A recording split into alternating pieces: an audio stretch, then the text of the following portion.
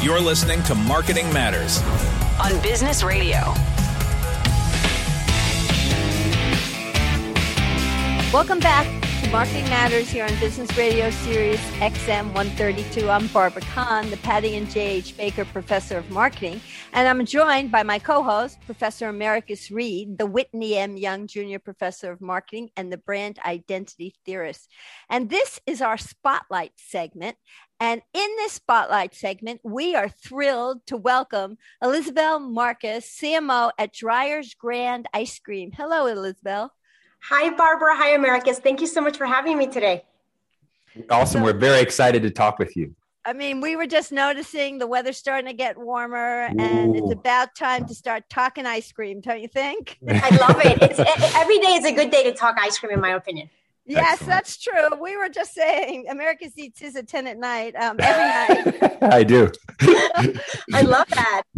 Yeah, I do. But I mean, it is, I believe there is seasonality in ice cream. It's got to be, you sell more ice cream in the summer though, right? No? Absolutely right. Absolutely right. Now, this past year has been a little different, right? We've all been home. So I think we've all been eating a little more ice cream than usual, but certainly It is seasonal. Well, now that you mention it, I mean, I know a lot of drinks, and we've been talking about as much as people have been drinking more beer than ever, but beer was still hurt because a lot of beer is drunk on premises in restaurants and in bars. But is that true for ice cream too? Is ice cream eaten out or as much, or is it eaten at home? How does ice cream play that way? Yeah, great question. Yeah, so what we call the out-of-home category and the in-home category, so traditional retail, they're almost the same size. I think what's from a category size, what's been interesting is the increase in consumption we've seen since really March of last year for our category has been incredible, right? People are now having every meal at home. Think about they're working from home, their kids are home. So it certainly had a very positive impact for us in the category for sure, and for our brands. So the increase in sales you had in-home ice cream consumption compensated for the decrease in out-of-home? Is that what you're saying? Yeah, for us at Dreyer's Grand Ice Cream, that is correct. Ah, that's interesting. Well, good luck for the next season as places start opening up. But I would imagine ice cream is habit forming. So once you start getting used to that delicious taste, that's not something, and you don't think of it as a vice in the same way. So probably, I mean, I can imagine if you've been drinking too much, maybe you might want to cut back on that. But I don't think it's got the same feeling for ice cream. Right. I think you're right. People tend to enjoy it more regularly. Before we get to what you're doing, and I know you're doing some really interesting things as we're heading into ice cream season, but tell us a little bit about your background and how you got to be a marketer and where you come from and how you came to this brand. Oh, of course. Sure. Happy to. So I've always worked in food. I love food. And my food career started at Wegmans Food Markets, which is a family-owned, amazing grocery chain out of Rochester, New York, where I grew up. And I worked there, and I worked in every food department. I worked in their seafood department. I worked in their front-end department. I did a little bit of HR there, but I learned so much about food while I worked with them. And that's honestly where my interest for marketing got sparked, is because I got to see firsthand working in the stores, all these great brands coming through, and kind of the communication, the packaging, innovation. So that inspired my love and my interest in marketing. Spent 2 years in North Carolina, where I did my MBA at UNC Chapel Hill, and then joined Nestle out on the West Coast, and had the opportunity to work on some amazing beverage brands. Nesquik, an iconic brand. Mm-hmm. I worked on Nescafe, which is a global coffee brand. I worked on Juicy Juice and a number of other businesses, and spent about 13 years in beverages. And then about 4 years ago, I got a call that there was this great opportunity to work on the Haagen-Dazs brand, and I could not pass it up. So I've worked on ice cream now for the last 4 years. And about a year ago, right before the pandemic started, I took over the role as the CMO for Dreyer's Grand Ice Cream. So now I get to work on many wonderful brands, including Haagen-Dazs, Outshine, Dreyer's, Edie's, Skinny Cow. Wow. So yeah, my job is, it's hard to call it work. So Skinny Cow is one where it's a little bit less fattening than some of the others, right? That's right. For that consumer that's looking to maybe keep an eye on their calories, it's a brand that can help them do that and still deliver great products. So interesting. But yeah, my job is definitely in our household. I'd say that I have the most fun job for sure. Interesting. Well, Okay, go ahead, Marquez. No, I was gonna ask Elizabell. Your family must be like the expectations that you must have in the house must be like there better be like tons of this awesome ice cream all the time, right? It's so true, Americans. And not only that, if we go to people's homes, obviously before COVID, and my kids were offered ice cream, they would always ask, "What brand?" You know, all the brands they work on. That's so quite well. My 7 and 9-year-old are quite trained on it. Oh, that's great. I was going to ask you, I mean, I was really struck by your beginnings in the supermarket, and because you really learn, by observing what sells it, what gets picked off the shelf, what's visible on the shelf. So I'm sure you're pretty sensitive from a very organic means of packaging and the importance of brand. And since you've had this really long career in CPG, I know you're going to talk about the Haagen-Dazs campaign, which is a very different campaign. But Marquez and I have been talking about this for a while, and I'm curious to hear from your point of view, being in the industry, if you've seen a change in the role of branding and packaging, even before the pandemic, just what a brand stands for, how the packaging has changed, and things like that, because you have a pretty long history of branding of CPG. Yeah, absolutely. And I think, you both know this. We always talk about packaging as sort of the most impactful touch point, right? Is the one that, certainly it's in front of the consumer in that moment of truth, right? So, I think for us, as we think about all of our brands, we take packaging obviously very seriously as part of our communication and as a super strong touch point. In the last few years, I think when you look at the ice cream category, I think one part that we're always trying to balance is, there's so many brands, so many choices in that aisle. How do you differentiate yourself? How do you make sure that you stand out, right? Some of the cues are quite similar, right? The ice cream scoop or the ingredients. So I think for me, it's interesting seeing how brands are reinterpreting that, this last year, how some brands maybe are pushing away from what's expected traditionally in a category and bringing maybe some new cues. So I think for me, packaging is always a very fascinating element of what we're doing. Interesting. Before we get into the Haagen-Dazs brand, which is, I know what we're going to talk about, but I'm just struck that I've got this expert here, and I want to ask you some more questions. Because one of the things I've been teaching a course on visual marketing, where we have been looking at the changes in packaging, and we did actually study using eye tracking the differences in the ice cream package. And so we've been teaching our students some eye tracking and trying to get them on state-of-the-art techniques. And is that good, or is it good that our students know eye tracking? How much do you use eye tracking? And how No, I think that's a great question. Yeah, certainly. Thank goodness. Yeah. Yeah, no, good. It's good.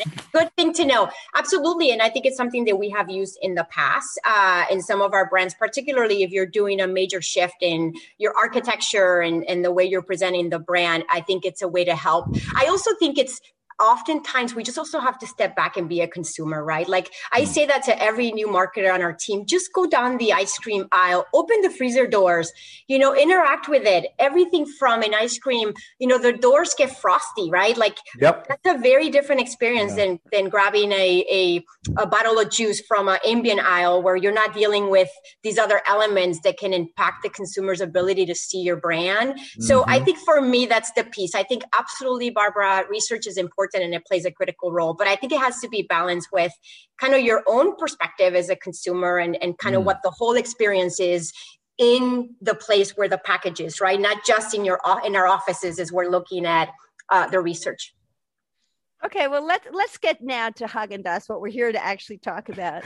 One of the first things I think that, I know you're doing a lot of repositioning, a lot of creative new directions, but, one of these things is this idea of Haagen-Dazs as a luxury brand.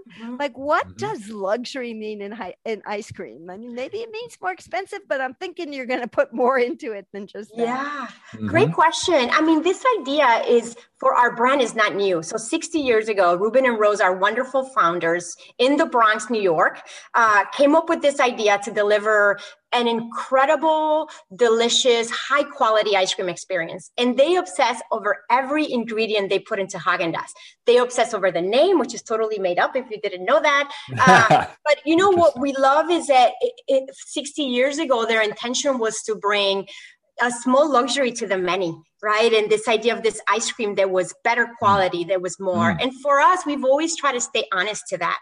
Quality first and foremost for us has been always critical and important. But one piece that we realized this past year is that we had not really evolved with cultural trends and consumer sentiment. And for a long time, we were trying to define luxury for the consumer. And in fact, we have such a diverse consumer base. We love this idea that they can define it for us, right? And I think that's at the core of our campaign, that's DAS, is that luxury is not defined by a few or by a privileged group. Luxury should be defined by everyone, by you. And I think for us, that's exciting. We've given a new platform to new creators that we haven't partnered with before. And, we chose them because their point of view on what luxury is what we're excited about, not just our point of view on it. Well, that's interesting. I mean, that's definitely what we teach our students, customer focus, not product focus. And if we learned anything from this last year in the pandemic, it's really about diversity, inclusion, and different people are going to have different points of view and really respecting that. And I think that's part of, I guess this new campaign you're talking about is like hashtag that's DAS. So given that it's got a hashtag in it, does that mean it's largely a viral campaign, social media campaign? Yeah, so That's DAS is our campaign, but you're right. We launched it with a hashtag That's DAS, and we actually started it on Instagram because we think it's such a visual platform for our creators to be able to share their work and their interpretation of what luxury is. So that's how we kicked it off, and now our campaign is more broadly available. So you'll see us on television. Our print just hit this weekend. We have some beautiful work that was shot by a young photographer named Tyrell Hampton, and his view of luxury and his perspective on our creative. So it's now more broadly out there, but it did start on social. So it's very visual. So does that mean so what's the visuals of? What is the imagery? Is the imagery then ice cream, or is the imagery other kind of visions of luxury and then equate it with ice cream? Yeah, great question. So when you look at some of the work that our creators are doing on social right now, it's their interpretation of what luxury is, right? So, for someone that may be the way that they do art, Jade Purple Brown, right? Amazing artists.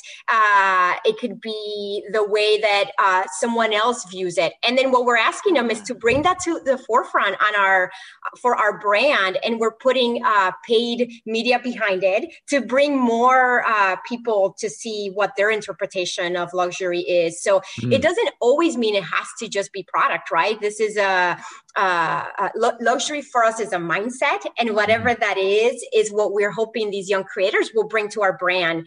And you'll see it if you go to our channels. You'll start to see different viewpoints. Now, not to look the same, which for me is so exciting, right? Because if it's being defined by them, it should be with their perspective.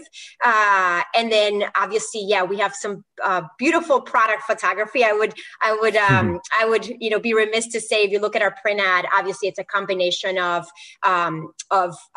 that lifestyle and that definition of luxury, as well as our product in complement of that. Because Häagen-Dazs, in our mind, is a small luxury that is for the many, right? So that's where that campaign, if you see visually, that's how it comes to life. So let me try to just back it out from a theory point of view, just in terms of how, quote unquote, this works. So eventually you're going to have to try to sell ice cream at some level.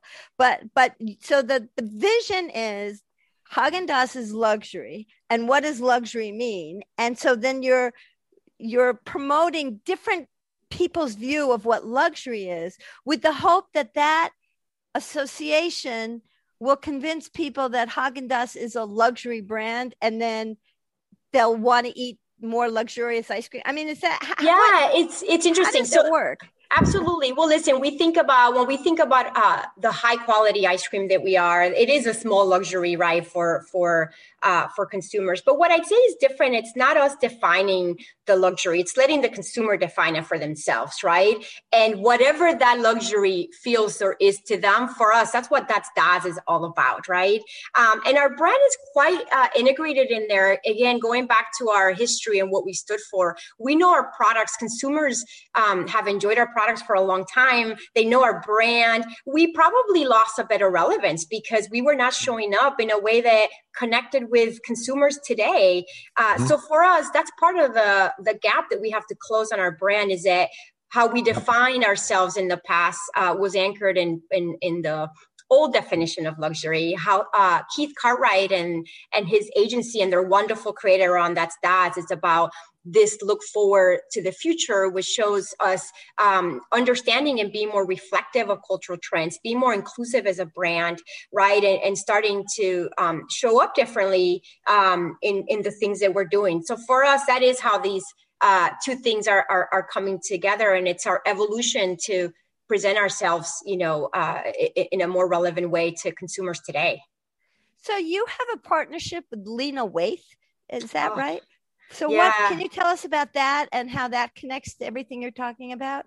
Absolutely. So I had an opportunity to meet with Lena a few months back. And, I knew Lena from being a great actor. She's a great writer. I mean, she's producer, CEO. I mean, her list of accomplishments is quite long. What we absolutely loved about Lena is the work that she's doing with the Hillman Grad Productions, and specifically the Mentorship Lab. So she has this mentorship program where she brings in, right now there's 25 fellows for a 10-week program. And really her goal is to give a voice to marginalized storytellers in the area of film and television. So she is creating her own impact out there with her work. And I love that. I mean, she's so accomplished in her own right, but the fact that she wants to help others and lift them with her work, we thought she would be a great partner in multiple ways. One is we provided some financial support for her organization as part of our 3-year commitment to donate $1.5 million to underrepresented creators. So she was our first partner in that. But we also are starting to use some of her talent in our creative. So our television spot, actually one of her fellows is in our TV spot. And we're looking to use talent from her mentorship lab to help us create other content. So for us, this is not just a one-time partnership with Lena. The work that she's doing, we think, is important in the film and television industry. And if there's a way that we can help her support that, we're just so happy to do that. And I think it's in line with our goals, really, of the work that we're doing on Haagen-Dazs and That's Daz, and providing a platform for creators that normally, may not have a platform or are underrepresented in general. So for us, this is how these two meet. And she's wonderful and she's so passionate. It was such a pleasure to work with her and continue to work with her and her foundation. I'm Barbara Kahn, and along with Marquez Reed, this is Marketing Matters. And we're joined by Elizabell Marquez, who's the CMO at Dreyer's Grand Ice Cream. And she was just talking about the new campaign for Haagen-Dazs, a new way of describing what's luxury. And what's luxury is what the customers who eat Haagen-Dazs think luxury is. And so their campaign, #That'sDaz, is really about boosting different creators' view of luxury. And she was just talking about a particular partnership that she had with Lena Waithe, where I guess Haagen-Dazs is typically giving out some money to people, creators, different types of creative. So she's in filmmaking, you were saying, but are they giving it to? She is, and she has this great mentorship program that she has started, and it's an opportunity to bring people that want to be in film, that want to be in television, whether they're writers or actors, and she provides them the opportunity for 10 weeks to hone their craft, right, and give them opportunities then to be in film and television and so on. So her mentorship lab this year will bring about 25 new candidates, and we're so excited that we can help her bring that vision to life and frankly just bring more underrepresented talent that we know we need. Elizabell, I want to ask a quick question because what you're saying is really interesting to me and actually points to another issue that I want to get your take on to make sure I understand it correctly. There's another brand of ice cream that will remain unnamed that has taken a position to be a really hardcore activist type of ice cream. What are your thoughts? So as this moves into like bringing in these really cool, young, hip entrepreneurs with particular viewpoints, et cetera, what's the brand's position on that? I'm definitely hearing like a social impact, angle of this. But so right. where do you want to? Yeah. What are your thoughts on that? Well, and I love that you didn't mention the brand. thank you for that. But, I think you're referring to the brand Ben & Jerry's, and they have for a long time been so committed to social issues and injustices, right? And frankly, what I'll share is that we admire the work they're doing. And, there's so many injustices happening in our country and there's just not one solution to it, right? I think for us is we can all do our part. And that may look different if you are a different brand. But in our situation, we felt like, we had an opportunity to drive for change and have impact. And we wanted to do it in a way that both helped and hit on this challenge, but in a way that also was genuine to our brand, right? I think that's important. And again, I go back to, because it's so important, is that our history, these immigrants started this brand 60 years ago in the Bronx, right? And they were so passionate and they wanted to bring something forward new. And they had the ability to do that, right, through the Häagen-Dazs brand. So if we can help others that want to do the same, in this case, these creators that are just so talented, and if we can use our brand as their platform to do that, we are just so happy to do that. With their efforts, they're reshaping what our brand looks like too in the future. So we think it's been a really great partnership. But I think we don't stand against Ben & Jerry's. We stand with them, and we think their work is quite wonderful. Cool. But we'll do our own work in supporting of the social injustices that continue to happen. Yes, Barbara. Sorry, I cut you off. So let me take this in another direction. So Häagen-Dazs is a luxury brand, and I've been actually studying what other kinds of luxury, handbags and other luxury things have done. And one of the things that we've seen a luxury coming out of the pandemic is really with a much more direct. They're going much more direct. In other words, instead of selling in department stores, even in the upscale department stores, a lot of these brands are going direct. So they have more customer data, more interaction with the data. And now I know Häagen-Dazs has their own stores. So Häagen-Dazs has been direct for a while. Have you made any, as CMO, have you made any decisions in terms of your direct versus wholesale experience and how much you want to be in connection with your customers and what you do with customer data and things like that? Because I know that one-to-one relationship in luxury is actually pretty important. And it sounds like, in keeping with your DNA as a luxury ice cream, it's really important to have that direct customer relationship.